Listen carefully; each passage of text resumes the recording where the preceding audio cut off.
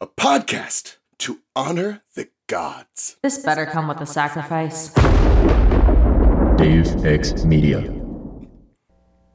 This episode contains some mild bodily grossness, it contains conversations about poop, and it contains mild references to animal abuse. Or what we would now consider animal abuse, but in history, that's just cosmetics, baby. Some listeners may prefer not to listen to this episode today, or at all. We totally understand that and support you. Life is too short to listen to content that makes you feel uncomfortable. Tune back next week for some different subject matter. And take care of yourself. Love you, bestie. Mwah.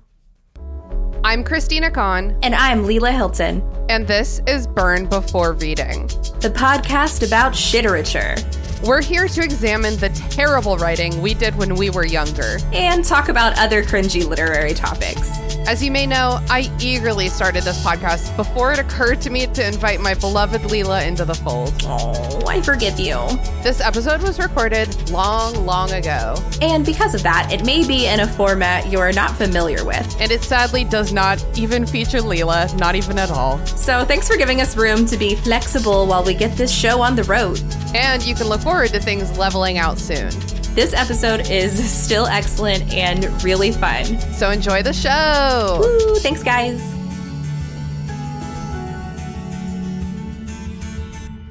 If you would, at your leisure, my lady. The Ladies' Dressing Room by Jonathan Swift. 5 hours, and who can do it less in, by haughty Celia spent in dressing. The goddess from her chamber issues, arrayed in lace, brocades, and tissues. Strephon, who found the room was void, and Betty otherwise employed, stole in and took a strict survey of all the litter as it lay, whereof, to make the matter clear, an inventory follows here. And first, a dirty smock appeared, beneath the armpits well besmeared. Strephon the rogue displayed it wide, and turned it round on every side. On such a point few words are best, and Strephon bids us guess the rest, but swears how damnably the men lie, and callin' Celia sweet and cleanly. Now listen while he next produces the various combs for various uses. Filled up with dirt so closely fixed, no brush could force a way betwixt. A paste of composition rare, sweat, dandruff, powder, lead, and hair. A forehead cloth with oil upon't to smooth the wrinkles on her front. Here alum flour to stop the steams exhaled from sour unsavory streams. Then night gloves made of Tripsy's hide, bequeathed by Tripsy when she died, with puppy water, beauty's help, distilled from Tripsy's darling whelp. Here galley pots and vials placed, some filled with washes, some with paste, some with pomatum, paints and slops, and ointments good for scabby chops. Hard by a filthy basin stands, fouled with the scouring of her hands. The basin takes whatever comes, the scrapings of her teeth and gums, a nasty compound of all hues, for here she spits and here she spews. But oh, it turned poor Strephon's bowels when he beheld and smelled the towels, begummed, bematted, and beslimed, with dirt and sweat and earwax grimed. No object Strephon's eye escapes, here petticoats and frowsy hapes, nor be the handkerchiefs forgot, all varnished o'er with snuff and snot. The stockings, why should I expose, stained with the marks of stinking toes, or greasy coifs and pinners reeking, which Celia slipped at least a week in? A pair of tweezers next he found, to pluck her brows and arches round, or hairs that sink the forehead low, or on her chin like bristles grow. The virtues we must not let pass of Celia's magnifying glass. When frightened Strephon cast his eye on't, it showed the visage of a giant. A glass that can to sight disclose the smallest worm in Celia's nose, and faithfully direct her nail to squeeze it out from head to tail, for catch it nicely by the head, it must come out, alive or dead. Why, Strephon, will you tell the rest, and must you needs describe the chest? That careless wench, no creature warner to move it out from yonder corner, but leave it standing full in sight for you to exercise your spite. In vain the workman showed his wit, with rings and hinges counterfeit, to make it seem in this disguise a cabinet to vulgar eyes, for Strephon ventured to look in, resolved to go through, thick and thin. He lifts the lid, there needs no more, he smelled it all the time before. As from within Pandora's box, when Epimetheus oped the locks, a sudden universal crew of human evils upward flew, he still was comforted to find that hope at last remained behind. So Strephon, lifting up the lid to view what in the chest was hid. The vapours flew from out the vent, but Strephon, cautious, never meant the bottom of the pan to grope and foul his hands in search of hope. Oh, never may such vile machine be once in Celia's chamber seen. Oh, may she better learn to keep those secrets of the horror deep. As mutton cutlets, prime of meat, which though with art you salt and beat as laws of cookery require, and toast them at the clearest fire, if from adown the hopeful chops the fat upon a cinder drops, to stinking smoke it turns the flame, poisoning the flesh from whence it came, and up exhales a greasy stench for which you curse the careless wench. So things, which must not be expressed, when plumped into the reeking chest, send up an excremental smell to taint the parts from whence they fell, the petticoats and gown perfume, which waft a stink round every room. Thus finishing his grand survey, disgusted Strephon stole away, repeating in his amorous fits, "Oh, Celia, Celia, Celia shits!" We're almost done, everyone. But vengeance, goddess never sleeping, soon punished Strephon for his peeping. His foul imagination links each dame he sees with all her stinks, and if unsavory odors fly, conceives a lady standing by. All women his description fits, and both ideas jump like wits, but vicious fancy coupled fast, and still appearing in contrast. I pity wretched Strephon blind to all the charms of female kind. Should I the queen of love refuse, because she rose from stinking ooze? To him that looks behind the scenes, Satira's but some pocky queen. When Celia in her glory shows, if Strephon would but stop his nose, who now so impiously blasphemes her ointments, daubs, and paints, and creams, her washes, slops, and every clout with which he makes so foul a rout. He soon would learn to think like me, and bless his ravaged sight to see such order from confusion sprung, such gaudy tulips raised from dung. Womanhood, you know what I mean? Hell yeah. Oh wait, I forgot there's theme music.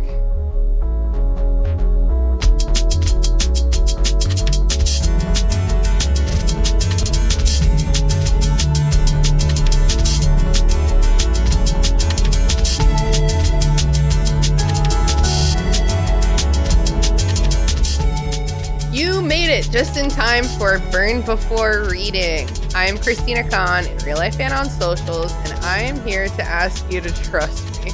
Just trust me and let us read this poem to you. I'm here today with my good old buddy, Haley. Say hello to the listeners, Haley. Hello, listeners. I'm Haley. I don't actually talk like that. Okay, but the voice was great. You're Thank right. you. It made the rhyme and meter like much stronger. Thank you very much. So, Haley, can you just talk a little bit about what just happened to our ear holes? Speaking of orifices, I guess. Jonathan Swift just happened to your ear holes. He's a nasty little pervert. Oh, yeah. Yeah. And for that, I love him. I mean, I've never felt more seen, you know? Yeah. Yeah. I first encountered this poem in, sophomore year of college, and, I got the general idea of what was going on my first read-through until I got to, oh, Celia, Celia, Celia shits. And then, it became an obsession, because I was like, what the fuck is happening in this what is going on? So, I have made a line-by-line study. And you finally have an outlet. You're welcome. Yes, thank you so much.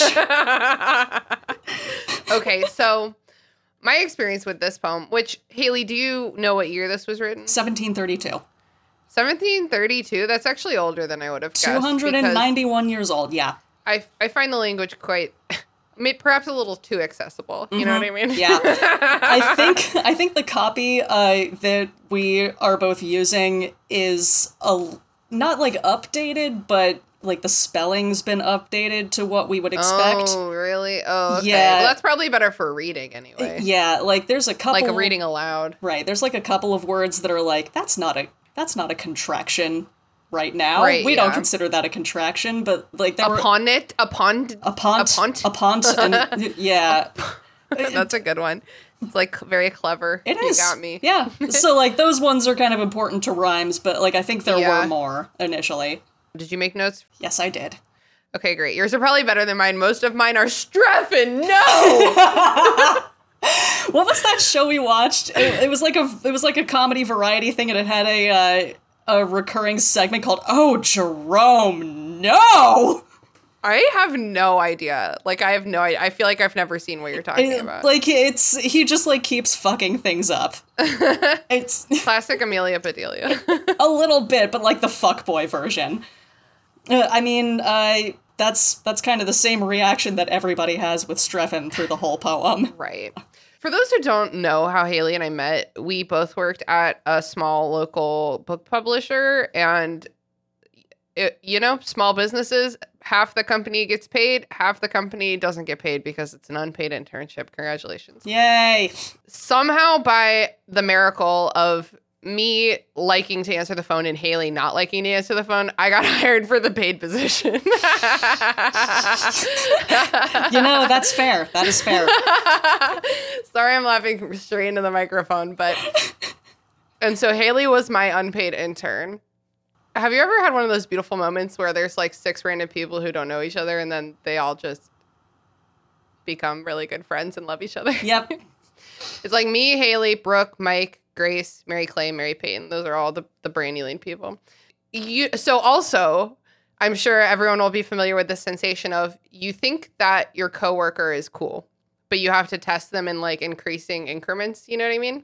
So somewhere between the very first day that I met Haley and she was my unpaid intern and today, in a professional setting, Haley felt like it was appropriate to send this poem around Brandy Lane.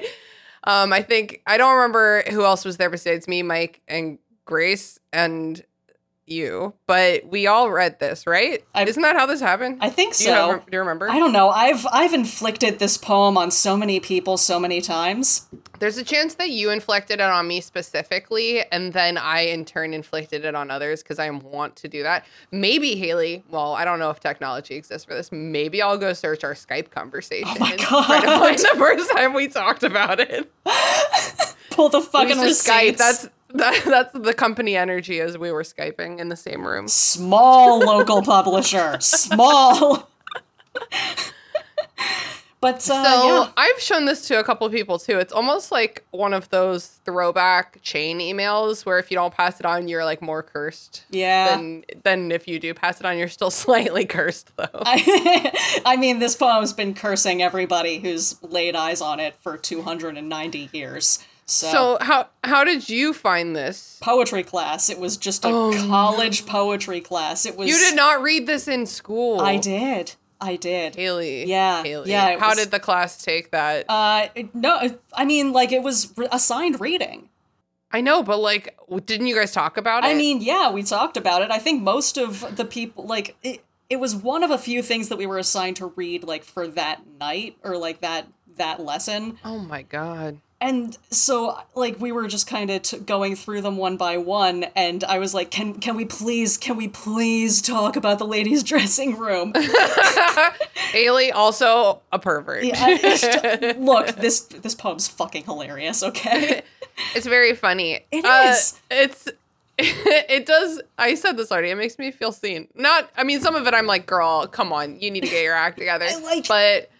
yeah. It's not relatable. Honestly, you know who you could ask for supplemental information? I forgot this. Danny was in that class too, our friend Danny. Oh my God, Danny should be on this episode. God damn it. Fuck. I didn't even think of that. I totally forgot. Right. We'll get him on for some other shit. We'll fuck him up with some other fucked up poem. I do know that, like, we were talking about, like, okay, so what's the poem about? And it's like, okay, well, there's this guy Streffen, he's in love with this girl Celia, so he sneaks into her dressing room when she's not there, and also Betty is not there. Yeah, we'll get to Betty. Betty needs to do some work, okay? So, like, I just remember, like, we get to that pause, and, like, no one's saying anything. This is a very small college, very small class, and Danny just, into the silence, mutters, and she's a hot mess. So y'all both studied this in early college, and you both are still attracted to women? Is that real? I mean, like, Jonathan Swift ends the poem still attracted to women, which nobody ever fucking remembers. Gaudy tulips. Raised from dung. Hey. Orderful gaudy tulips is how Jonathan Swift looks at me. What are, like, from a poetry critique perspective, like, what works about this poem? Everything.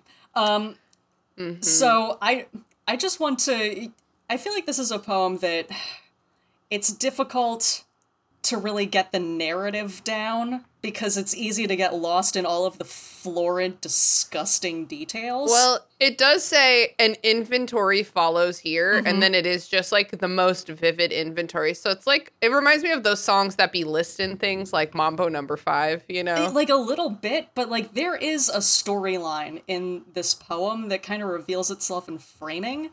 It escalates to the chamber pot cabinet. Is that what you mean? Kind of, yeah. It's the climax. It is the climax. For real.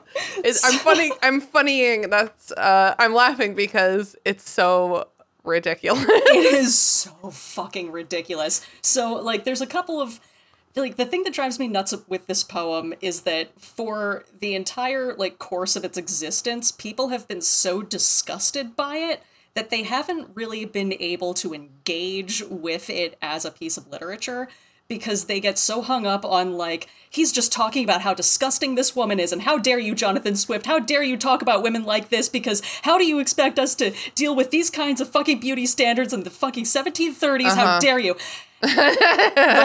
like people will write whole ass essays. D.H. Lawrence in the back of Lady Chatterley's Lover has like a whole thing of just talking shit about this poem. What? Really? Yes. That's very funny. This is exactly what I want this podcast to be like, Haley. And here's like the thing. Literary drama. Everyone who gets pissed about it is just like they get to the point of Celia shits. And they are already so busy. It's like a Shakespearean monologue. Is. It's like imagine him falling to his knees and like shouting that to the heavens. Really, no, there is an element of theatricality here because people will they'll get there and like the next 23 lines they like won't even read. They'll just be so mad about like how disgusting everything else is. They're already composing their rebuttal in their head and they completely miss the whole thing of like, hey, by the way, Streffen's not the hero here. How can you be a hero in these circumstances? Exactly. So like, but people really will read this poem and think like, oh no, we're supposed to feel sympathetic for Streffen because nobody gets deadpan humor, which drives me nuts. This is Jonathan Swift. I did write when it says thus finishing his grand survey, disgusted Streffen stole away. Write that one. Yeah. The offender has become the victim. He is like a pervert, and then he like flies too close to the pervert son. You know what I mean? It's like, oh, it's tragic pervert story. Oh, Streffen, no. What is this name actually? Have you ever heard this name in anything else? Never, ever once. Streffen. This is going to be the only hit that comes up. Oh, it's a word that means a pastoral male lover. Is that one of those things like calling someone a Romeo? I guess so. Huh. It exists. Other people named Streffen exist. Okay. I'm not going to read them, All but right. they do exist. So people were really just going around naming their sons like seduces maids in a field. I hope my son fucks. That's real. Honestly, dads do be real concerned with their sons' dicks. That's why fucking circumcision is such a thing, because they're like, my son's dick needs to look like mine. Fucking weird. Anyway. I just want to drop like a teeny tiny bit of like the historical context and then just talk about the framing, and then I'm just going to like explain what this poem's about. So, if you do not know the name Jonathan Swift, this is the motherfucker who wrote Gulliver's Travels. Oh yeah, we have to mention that. Yes. Which important context. If you haven't read Gulliver's Travels, there's a lot more poop in it than you think. Like a lot. He's a bit of a scattergory. This is also the motherfucker who wrote A Modest Proposal. What's that one? Oh, is that the one about eating babies? Yes, that's the one about eating babies. Okay. Yeah. Just three go things. look that up. Wait, so The Ladies' Dressing Room and A Modest Proposal are two of the funniest things I've ever read. Is Gulliver's Travels funny? It is very funny. It's a little more specific to its time period. Like, there's a lot of situational satire that I think we actually studied Gulliver's Travels in a different class the same year that I read this, which was how I ended up finding out, like, motherfucker, you just like poop, huh? Yo, sometimes when you're looking, it's there. Writers. If you just look. Writers be telling on themselves on the page all the damn time. Remember when we were watching Princess Diaries and we were like, wow, there's actually like kind of a lot of foot shots in this movie. It's like, well, can't unsee it now. Indeed. Bouldering, specifically bouldering. I'm way more into feet than poop, and I am super not into feet, so let's just put it that way. Yeah, neither's great for me, but like, part of the reason that Jonathan Swift like keeps coming back to it is that he was really like, this was a guy who like should have been at Woodstock and tragically lived in the 1700s. Okay, like this so was he a very was a wild man, just like a free spirit, and he was just like, maybe if we could all unclench our assholes for 5 seconds, we would all be able to calm down at all. Like this was written about 20 years after that movie The Favorite takes place. This is like that time period. I see. So a like lot of sticks up butts. Yeah, but also like just, and also disgusting. That movie was one of the most disgusting. That movie actually gives me one of like what the exact same feeling as this poem. I love women. We are disgusting. Exactly. Jonathan Swift's whole thing was, we need to stop with this obsession with seeming upright and proper and morally perfect and just all accept and have it accepted of us that we are disgusting and imperfect. And we all just need to calm down and accept that. About ourselves, about each other. That's the new Deus Ex Media tagline, actually. That's what brings our community together. Just accept we your all poop. Understand. Yeah, we're all disgusting. But, you know, you can be disgusting together. And that's why I love this poem. So, that's kind of the context of, like, Jonathan Swift's themes. Character. There. Yeah. So, for the framing of this poem, I just want to talk about 2 spots. The first is right here on, like, the first page, like, very quickly into the inventory. Up until the Combs, it's been a very normal narrative poem, like, okay, we're being told a story about Strephon. I, too, have a note about the Combs, Haley. And then we get to, now listen, while he next produces the various combs for various uses. Which kind of implies 3 things. 1, the speaker, like the poet, the speaker, is addressing us directly. This is no longer a narrative, this is something that is being told straight to us. 2, it's like Strephon's best friend is telling some other people later at the bar. Yes. 2, Strephon is telling this story in real time. The poet is giving a running commentary. So we're overhearing, but like nearby. So his friend went with him, and we're standing like in the hallway listening to the slam poetry. This is not the first time the poet has heard this rant. So this is more like, we have met Jonathan Swift at a bar or a cafe or something. This was he wrote in a time when people just like there was nothing to do but socialize. So we are sitting at a table with Jonathan Swift. He is giving us a running commentary of Strephon's canned rant that's going on at the next table. Because he's fucking heard this before. Until we get to the point of fucking... Why, Strephon, will you tell the rest, and must you needs describe the chest? Because now he's not addressing... So he's heard the story already. Yeah. No, he's heard the story multiple times. He has been giving us the running commentary. Like, this is his... Like, he's now got... Like, this is such a canned rant that he has a canned rant for the canned rant. So now Jonathan Swift, like, up until this point, he's just been under his breath, kind of giving us the real-time narration, until Strephon starts talking about the commode, the chamber pot. That has, like, a whole page. At which point, he starts talking to fucking Strephon. He's not talking to us anymore. Hey, buddy, you don't actually need to get into the next part. We don't actually need to hear about this. And, like, the whole next page is just like a diatribe at Streffen of like, wow, what a stupid fucking bitch. Why wouldn't she fucking hide her already hidden commode? I mean, it's not like it's got a bunch of fake hinges and latches and stuff. Oh, wait, it does. Well, it's not like she was keeping it in the corner. Oh, wait, she was. Well, she should have expected somebody to sneak into her dressing room. Like, that's kind of the tone of the rant. It's all supposed to be sarcastic. Like, he's just reading this guy the fucking riot act. Like, dude, what did you expect? It's like when I tell Emily the story of what she did when she was drunk. A little bit. It's like, babe, listen, while I tell someone next to you how ridiculous you are. The commode.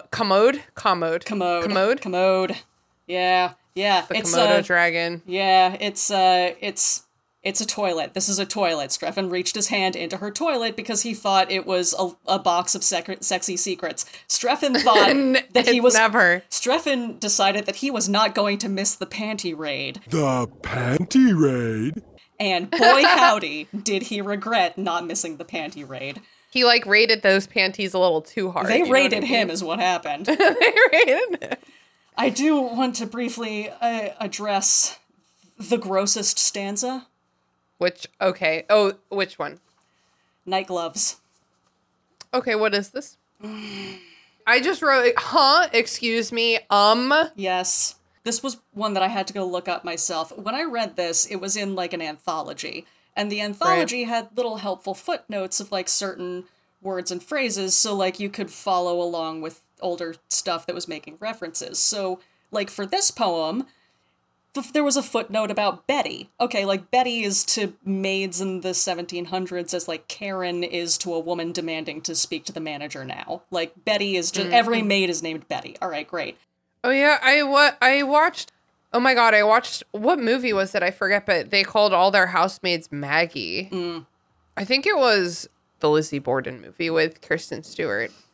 Like, Karen is not, like, a modern phenomenon. I mean, the fact that she's demanding to speak to the manager is, but, like, sometimes there's just a certain fucking name and everyone's got it. Yeah. So this one was not explained, so I went looking for it myself and came to regret it so much. If you look it up on Wikipedia, you're going to find incorrect information. It talks about puppy water and says it's dog pee. I thought it was dog pee. I wish it was dog pee. Okay. The grossest stanza in the very gross poem. Their night gloves made of Tripsy's hide, bequeathed by Tripsy when she died, with puppy water beauty's help, distilled from Tripsy's darling whelp. Tripsy is like the 1730s frou-frou. Like, it's a small yippy dog. Every small yippy dog is Tripsy, the same way that you would name a Pekingese frou-frou. Okay. Night gloves were gloves that were worn at night with, like, some lotion to keep your hands soft. Okay. And they were that's something we still do to this day, but a little bit probably not the same. Yeah. Considering your face. We don't make them out of dog skin. Honestly, I had no idea what was happening in this section, and I looked up nothing, but that was my guess based on what I was reading. I was like, these are dog skin. This is some Cruella de Vil shit. You have no idea how true that is. Because, so it's night gloves, implying that she had her dog skinned. Like, this is obviously hyperbole, but that's what's going on there. And the puppy water beauty's help distilled from Tripsy's darling whelp. It's not dog pee. There was a lotion, a particular kind of lotion, trigger warning for, like, animal abuse or, like, anything fucked up happening to animals. Boiled puppies. This is from Boiled Puppies. It literally says that. It says distilled from Tripsy's darling whelp. Yep. It does say that. What are those, like, Shakespeare books that have, like, the translation on the facing page? I forget what those are called. I feel like there's a few different versions of that. There probably is, but there's one that I have several of. Okay. No, just, like, there's, like, one company that does it a lot for everyone all the time. But if this was that, it would be like boiled down from this dog's puppies. Yeah. Yeah. Yeah, man. Yeah. But he's just, he doesn't know that.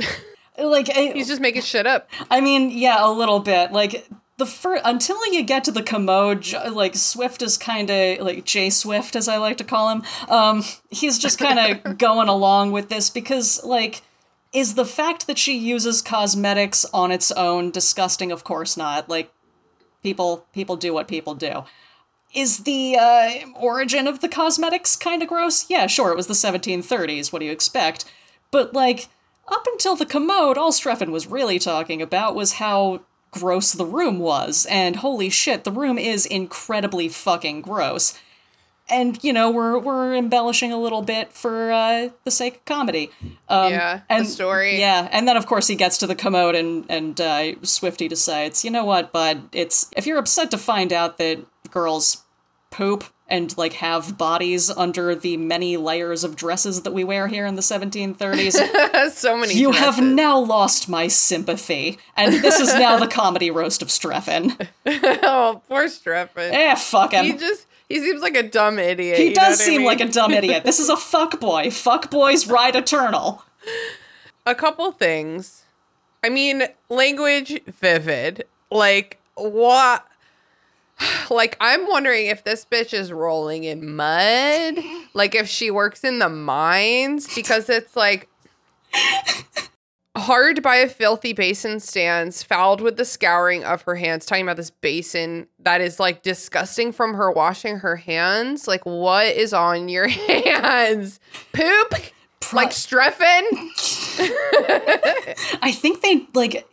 I think there might be some subtext here to do with, like, Betty, because this was, there were, like, some issues with blending of the classes, especially happening with, like, women and their ladies' maids, because they were, like, more friends with their maids than the maids had jobs, and, of course, this is England, and we're very rigid about our social structures, and how dare you let that lower-class girl have fun with you.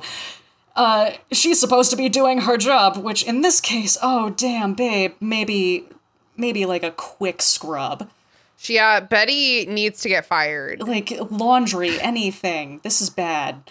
It's really gross, but not recently, but when I was in college, for sure, sometimes I would show up to like a friend's house or something and it would like be like this. And it's like, holy shit, I cannot be here. We've all been in this bitch's bathroom. Yeah, like you left your like fake. My brother used to have a girlfriend who lived at my mom's, and she would leave her fake hair and nails and all the glues and all the Q-tips and all of the cotton swabs like everywhere all the time. All her like nasty, like not that those things are nasty, but if you just leave them about like half used, that's nasty. Yeah, that is like up until the fucking commode. This is kind of a fair criticism, especially because we can kind of get we can infer that Celia is a bit of a priss, and, like, that makes this extra funny. Like, haughty Celia spends 5 hours getting dressed, and then behind the scenes, damn, bitch, you live like this? It's like depression room. It really kind of is. Like, is she okay? Well, lead poisoning. It says, here she spits, here she spews. Is there barf here? I think this is just, like, they don't have sinks. This is where she brushes her teeth, but like they don't have toothbrushes, so they kind of scrape their teeth. I hate that the handkerchief is all varnished over with snuff and snot. Yeah. Varnished is like pretty vivid. Yeah, varnished. Like I think I circled that and wrote thanks, I hate it. Yeah, I wrote things I hated at the end of this poem. Yeah, I actually had never looked up what snuff is. I always kind of assumed it was like a weird like tobacco/opium thing. No, just tobacco. What is snuff? It's like powdered... How do you ingest it? It's powdered tobacco and like you dip your pinky finger in it and snort it off your nose. That's weird. Don't put stuff up your nose, kids, unless it's just a little bit of cocaine. This message brought to you by Burn Before Reading. A little bit of, he's talking about her hairs. Yeah. All the many hairs. Yeah. Girls can have facial hair, man. Chill. Oh, yeah. The tweezers. I think this is still when they were doing the high forehead fashion. So, like, she's not just plucking her brows. She's not just plucking her chin, which, oof, feel you there, girl. But she's also, like, getting her hairline back. Whoa, don't do that. Sounds exhausting. Like, I get why it takes 5 hours. Shit. Yeah. Okay, next thing. Is this an actual worm or is it a booger? I think it's, like, blackheads. Ew. Yeah. Ew. Yeah. I think I wrote next to that, like, please be blackheads with, like, a little crying face. I think it is a blackhead now that you say it. Okay, disgusting. We're not even going to reread it. Right? And here is where I screamed in writing in all capitals, turn back, Streffen! I'm just laughing. I literally wrote LMAO. Why? I wrote, can't believe I'm reading this with my own eyes. Flowery language to describe the shits. Yeah. The shits. Yeah. It's like they spend half a page. There's so many words dedicated to describing the shit. It's just like these extended fucking analogies. Fat, but it's like also disgusting. Like the words like fat and like expressed, like awful. Yeah, awful. like plumped into the reeking chest. Like, this is Well, why, like I shit every day. You know what I mean? I just happen to be able to flush it. right? Like, I honestly think that at this point, he's kind of, like, if he's yelling at Streffen right now, I think he's just outgrossing Streffen. Like, yeah, just think about what you fucking put your hand in, dude. Oh my god. That's it. Yep. That's all my notes. At the end, I wrote, LOL, thanks, Haley. I hate it. You're so welcome. I do think this is a good poem. Like, I really am not a fan of poetry. I guess I probably say that on this show a lot, but it's true. That's why I'm here to talk about shitty poetry. And I wouldn't say this is good poetry, and yet it is shitty poetry. It is, in for fact, sure. yeah, honestly, I think that Jonathan Swift himself would agree with that assessment. It is, in fact, shitty poetry. Thank you for noticing. Haley, thank you so much for bringing the ladies' dressing room into everyone's lives today. You are so welcome. Oh yeah, okay, wait. Let's but before we go, let's talk about if this is horny, sad, or just plain bad. Oh, yeah. Oh, my first impulse is horny. It starts on horny terms. Honestly, I think that this is horny. If we're taking this strictly from, like, the poet's perspective, I think this is horny because this is Jonathan Swift laying out his thesis of, yeah, fuck it, women are human, and that's what I love about them. Good. I want me a disgusting bitch. Okay, in the end, it's horny. In the end, it's horny. Such order from confusion sprung. It's a little bit, it's a non-zero amount of just plain bad, but not like bad writing, just like, this is bad. Like, this is bad. Yep. Yeah. This hurts my eyes. You're not wrong. He did have, like, at least one friend who hated this poem so much that he could not bring himself to read it a second time until after Swift was dead. Oh, why read it after he's dead, though? I think he might have been an executor of his estate, and he had to. You have to read the poem you're executing? Because they had to decide what to do with them. Oh my god, that's really funny. Doesn't matter now. They're in the public domain now, bitch. Hey. And now it belongs to me. Haley, thank you so much for telling us all about the ladies' dressing room. You're so welcome. This podcast was created by me, Christina Kahn. Hosted and produced by Christina Kahn and me, Leela Hilton. Follow me online at Christina Kahn and pre-order my book, Indie Book Publishing from Start to Finish, coming from Wildling Press in January 2024. After you bought Tina's book, follow me online at Reels for Reels. Our theme music was produced by Sakura Wishes. And our logo was designed by Michael Hardison. Follow Michael on Instagram at RoyGDiv or check out his work at wildlingpress.com. Thanks for listening, friends. See you next time.